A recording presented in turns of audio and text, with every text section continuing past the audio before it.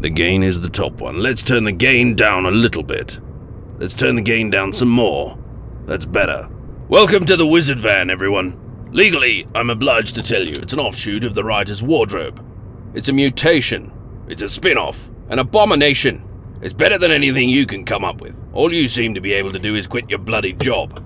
You've seen what I put up with. If it's not human alien burning down the wardrobe, it's James Frost. Or Sarah Bloody Jenkins punching nails into everything. You know what the real estate thinks about holes in the walls.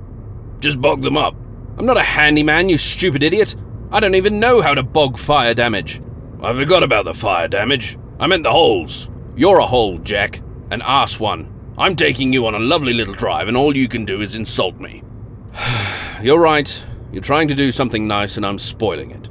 I just know that sometimes getting out of the house helps spur your imagination on a little bit. Right.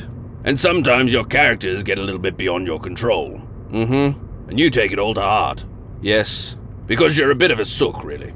I care, you dick. It's not a bad thing. And have you noticed you've become more aggressive than usual? I'm speaking my mind. It beats bottling it up. Writers are supposed to get all their stresses out on the page. Not just sit in a dark room and swear at their characters. That's just weird. You're wearing a kilt and a pointy hat, and I'm the weird one. You created me, you punce. All right, I don't like you calling me names. I have an idea, anyway. Do you want to hear it? Can it wait? Can you? Fine, tell me. Instead of heading your characters off at every opportunity, why don't you just roll with the punches? Let them lead the way and just scribble down whatever happens. That'd have to make your job a hell of a lot easier. Roll with the punches. Right. Just let them walk all over me. That's not what I said. Like I could just let this psychopathic killer keep doing what he's doing, strangling every Barrett, Jiff, and Jack that he comes across. Well, maybe you could intervene at that point, but... I mean, he's probably doing me a favor anyway. What? A favor. Maybe all the characters that keep dying are easier dead than running amok.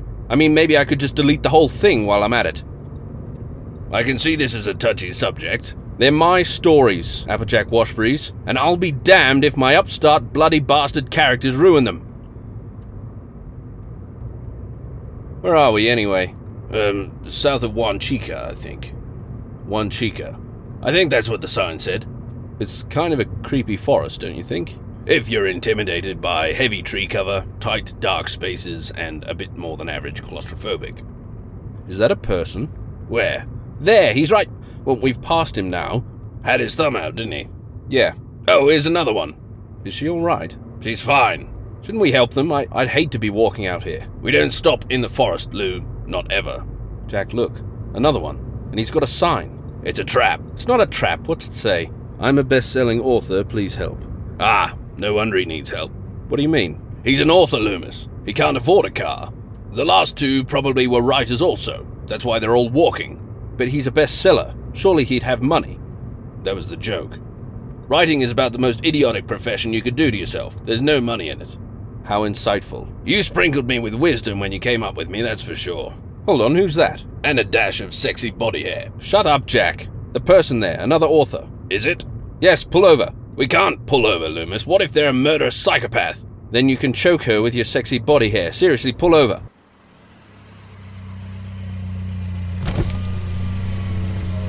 I knew it. What is it? Well, as I suspected, Jack. It's a cliffhanger until next week.